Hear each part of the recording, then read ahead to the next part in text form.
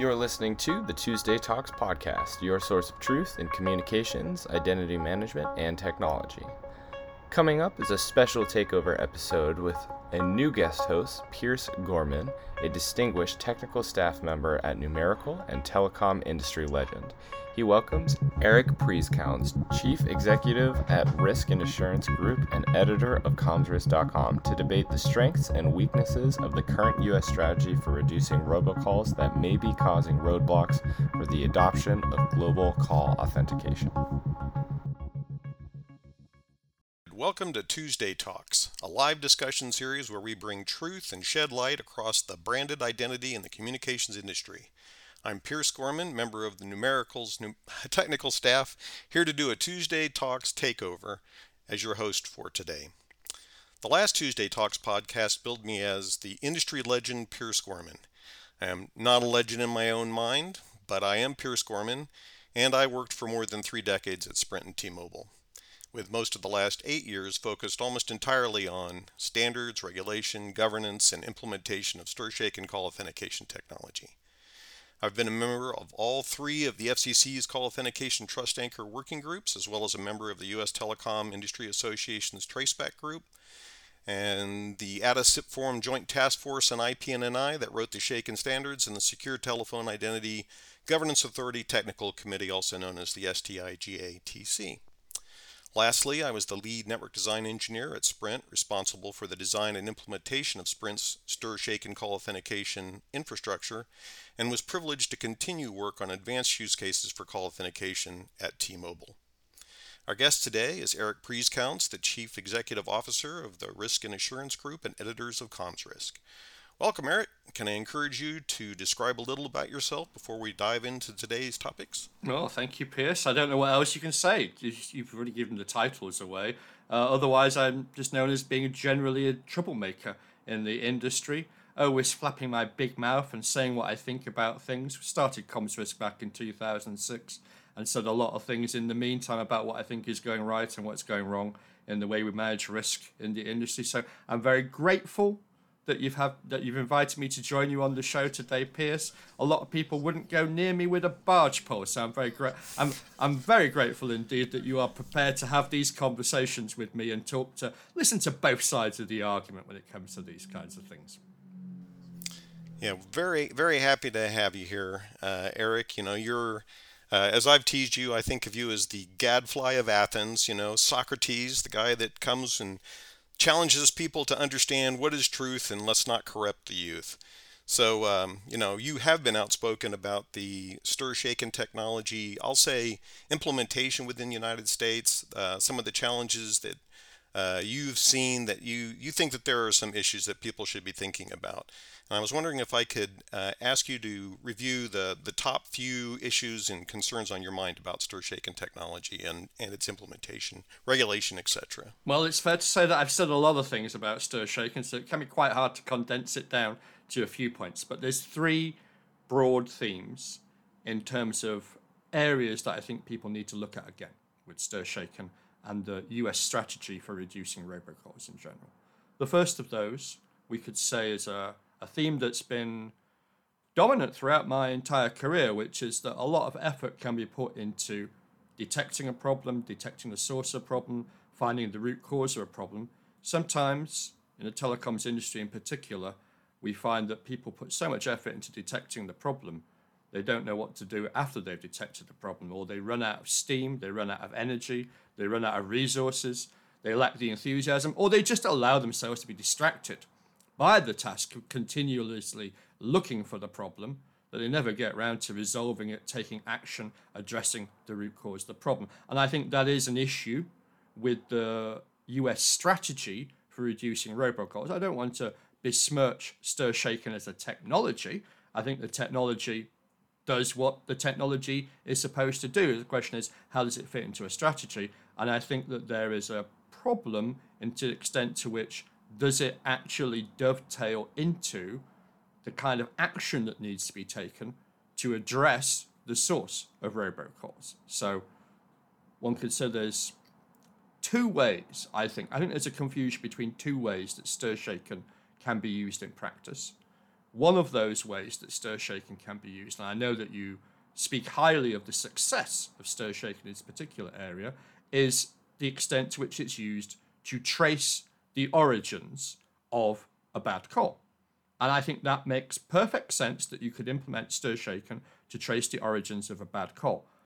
But are people in power prepared to actually take action when they've identified where that bad call is coming from? Are they prepared to penalize, punish, in some way, deny that person, that business, the opportunity to re-enter the telecoms ecosystem, perhaps under another name, another front? The other way in which stir shaken may be seen to be of some use is in helping to modify the accuracy with which bad traffic is identified for use in automated blocking. And that's the area where I think the data shows it hasn't been so successful so far. And therefore, unfortunately, that's the area where it's easier in the legal framework in the US to see people taking action. So there's a bit of a mismatch between what can be done versus what the technology is doing well. That then leads to two more themes where I become critical. One of those is cost versus benefit. I'm not going to talk at length about the cost of stir shaken, but clearly people can have an opinion about whether it's the, shall we say, the least inexpensive or perhaps one of the more expensive ways of tackling this problem. And spending money is perfectly fine if you're getting benefits. If it's not dovetailing with the strategy, that begs the question about whether the money is well spent. It might be more appropriate to take more economical approaches to dealing with the problem. And then that lends itself to a third theme that I tend to explore, which is international cooperation, which takes us back again to whether the costs versus the benefits are lining up, because if the costs don't line up with the benefits, it's going to be difficult to persuade other people to follow the strategy. And also, if other countries are not following the same strategy, will that therefore enable the US to take the action that needs to be taken in order to deal with the root cause of the problem? So that, in a nutshell, as succinct as I could possibly do it, are the three areas that I think we've got problems with. But I know that you, Pierce, feel very strongly about trying to change the parameters for stir shaken and look at different ways that make the technology more useful on an international level, which is why I'm very gratified to hear that there are people like yourself working on trying to make the solutions more amenable to being operated across a global level. Yes, that's true. Boy, you've covered a lot of ground. I hope people are taking notes or are willing to listen to the podcast again. There's only half an hour. There's only half an hour. Yeah. I could go on like one point for like half an hour, just bore everybody solid on that one point. So I'm trying to cover all of the ground as quickly as possible. No, I don't think it's boring, that's for sure. And if we do as we've done in our previous conversations, we're not going to have any trouble eating up 30 minutes. One of the first things that you said was about, I'll use the theme of enforcement, right?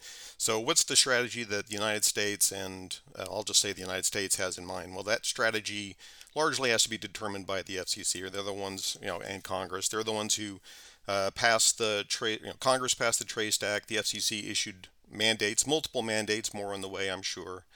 And so the strategy has been to combat illegal robocalling, and one of the primary or key things to do that with was stir shaken. And as you mentioned, stir shaken's key value, at least in my mind, is that it provides the identity of the originating service provider. So in theory, if you have critical mass and all of the service providers in the US are using the call authentication technology, and unbeknownst to them, bad callers originate calls on their networks. They're, the analytics that are running on the different, downloadable applications on people's devices, or the analytics that are available from the three major providers in the carrier ecosystem. So TNS, Haya, and First Orion will identify those bad calls, and one way or another, the information in the stir shaken signatures will be examined. They'll find out who did it, and then eventually, hopefully, enough information gets turned in through the Industry Traceback Group and gets back to the FCC Enforcement Bureau or the state's attorneys generals, which have all been collaborating on trying to combat illegal robocalling. Now, that's, I think, the general approach. The ironic thing about all this was StirShaken was supposed to, the original idea of developing call authentication technology was to combat number spoofing, right? Which actually StirShaken is almost completely hopeless at being able to do in the United States. And it's because number spoofing is not illegal and it's used for lots of legitimate purposes.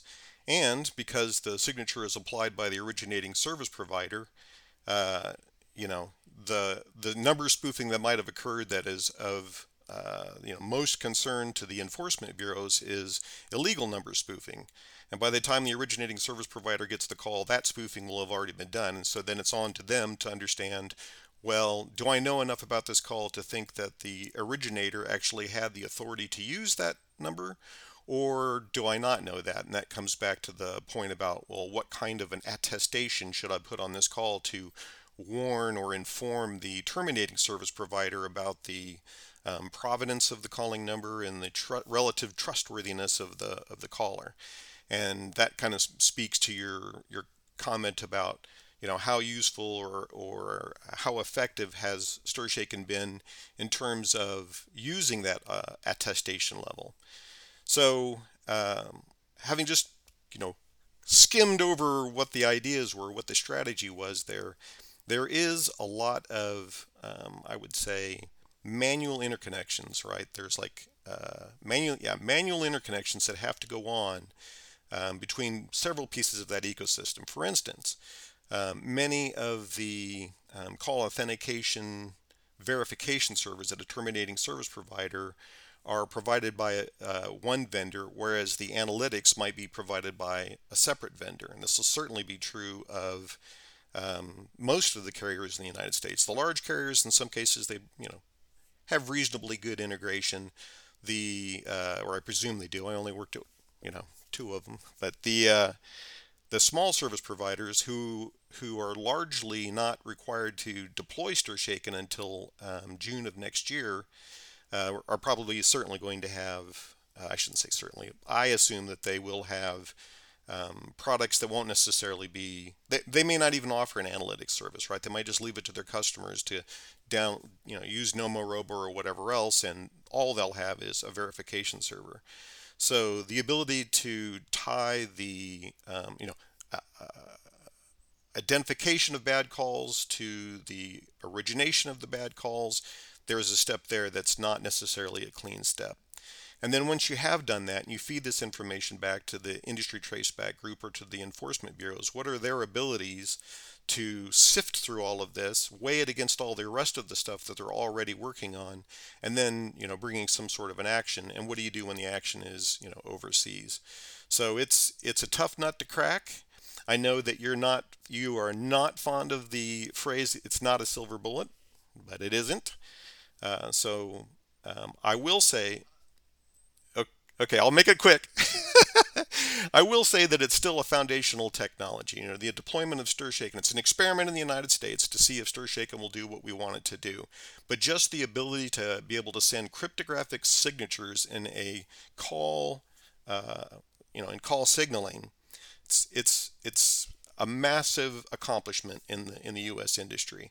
And I think that it will reap great benefits both in the United States and internationally, although, as you say, there are things that I think that need to be looked at that I hope will improve the way trust information is captured, distributed, and made available for verification and improving trust in communications. So go ahead, Eric. If you remember what you were going to say. The reason I don't like that phrase, "no silver bullet," is I think it glosses over a really important question that needs to be answered, and we don't have the answer. We can accept that there are multiple possible solutions to any problem, but that does not mean that you have a viable strategy if you throw resources at a lot of different possible solutions. You should be clear about where resources are being focused as part of a strategy for dealing with a problem. And I fear that phrase, "no silver bullet," is used as an excuse for a scattergun approach to spreading resources, where a lot of different things are being done, And one can imagine strategies in which those things fit into the strategy, but because the resources are spread around higgledy-piggledy, you're not really focusing resources on any strategy that will be effective overall.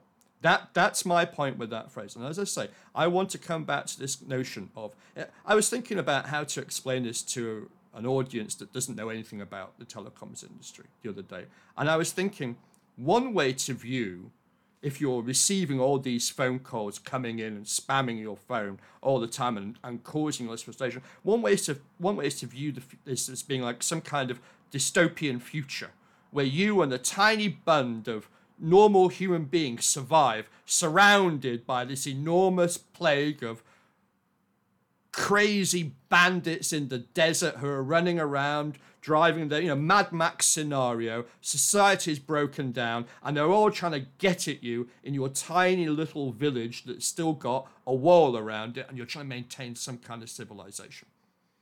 Or it could be that there's just 5 or 6 big criminals out there. Why are we all hiding behind a wall? Why don't we just go out and get them? Because if we get them and we put them out of business, we will have a lot less problem to deal with. And so one could view this as a kind of perimeter strategy, building a wall around your community to keep the bad guys out because there's so many bad guys and you don't know how to deal with them. Or let's go out and what I call the prosecution strategy. Let's go out, let's get the bad guys. And this links to the idea of whether you're going to take a strategy which is, say, focused on tracing the bad traffic to find where the origin is. And then the question is, what are you going to do when you find the origin? How are you going to punish the person responsible? Okay. Or the strategy can be, let's build up the walls. Let's build up the walls. And I think that lends itself to blocking. But if you go down that road of building up the walls, you are saying to yourself, when perhaps not pursuing the strategy of prosecuting the bad guys as much as we might do, because the effort put into building up these walls, you may be not fully understanding how many bad guys there are out there, okay? And yeah, you're building up the walls, but what in the end is your criteria for success? Because no blocking algorithm will ever be perfect.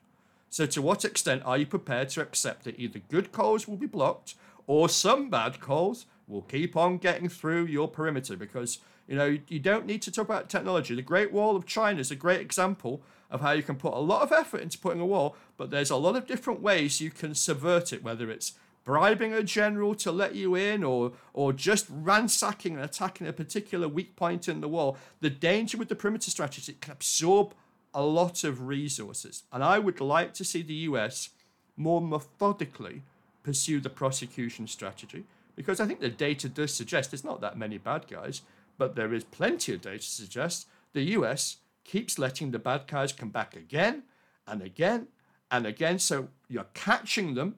So here's another phrase people talk about, whack-a-mole. I don't think whack-a-mole is a good analogy because there could be lots of different moles. I think the analogy that we're dealing with here is cat and mouse. I think the USA has now got another tool in its armory, stir shaken, but was actually catching the mice before. Catching the mice, letting them go, they're coming back again.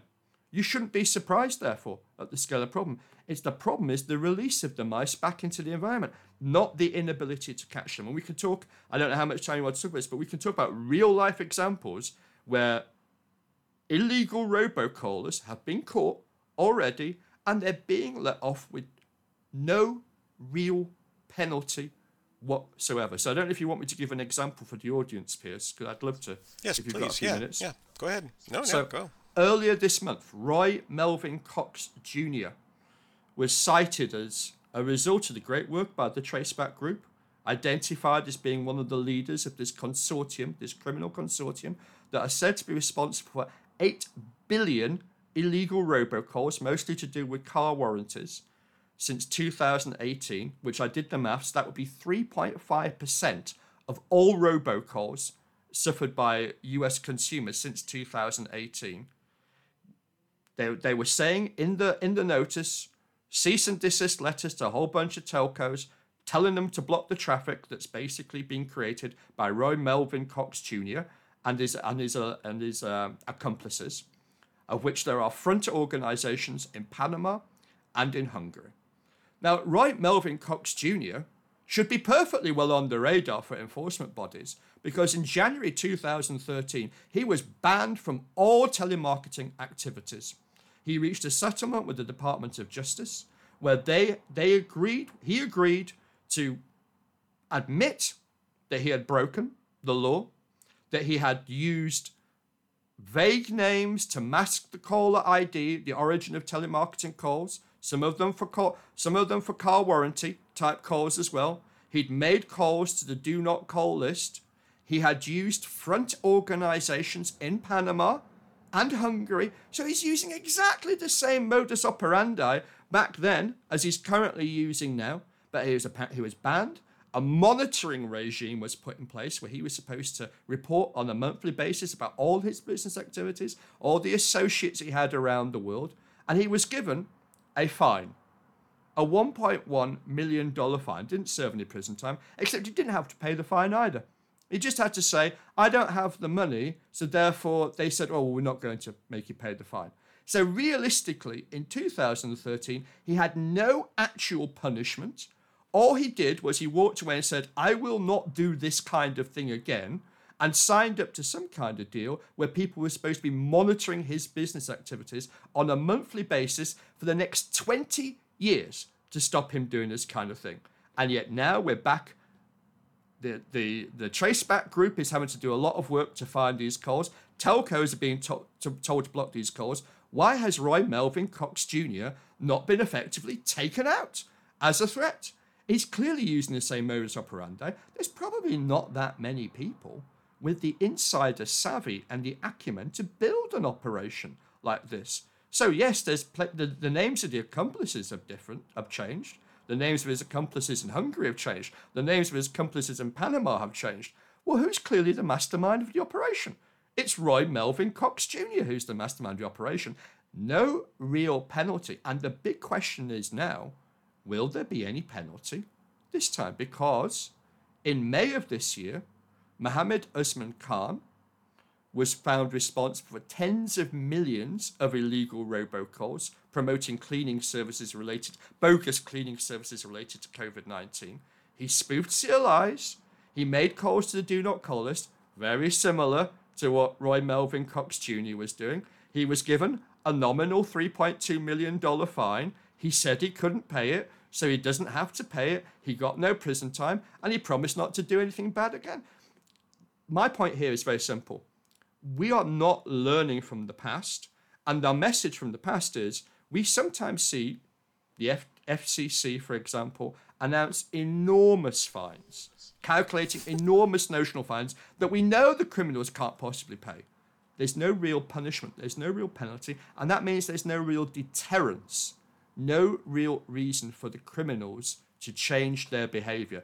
They are going to just be recidivists. Why not?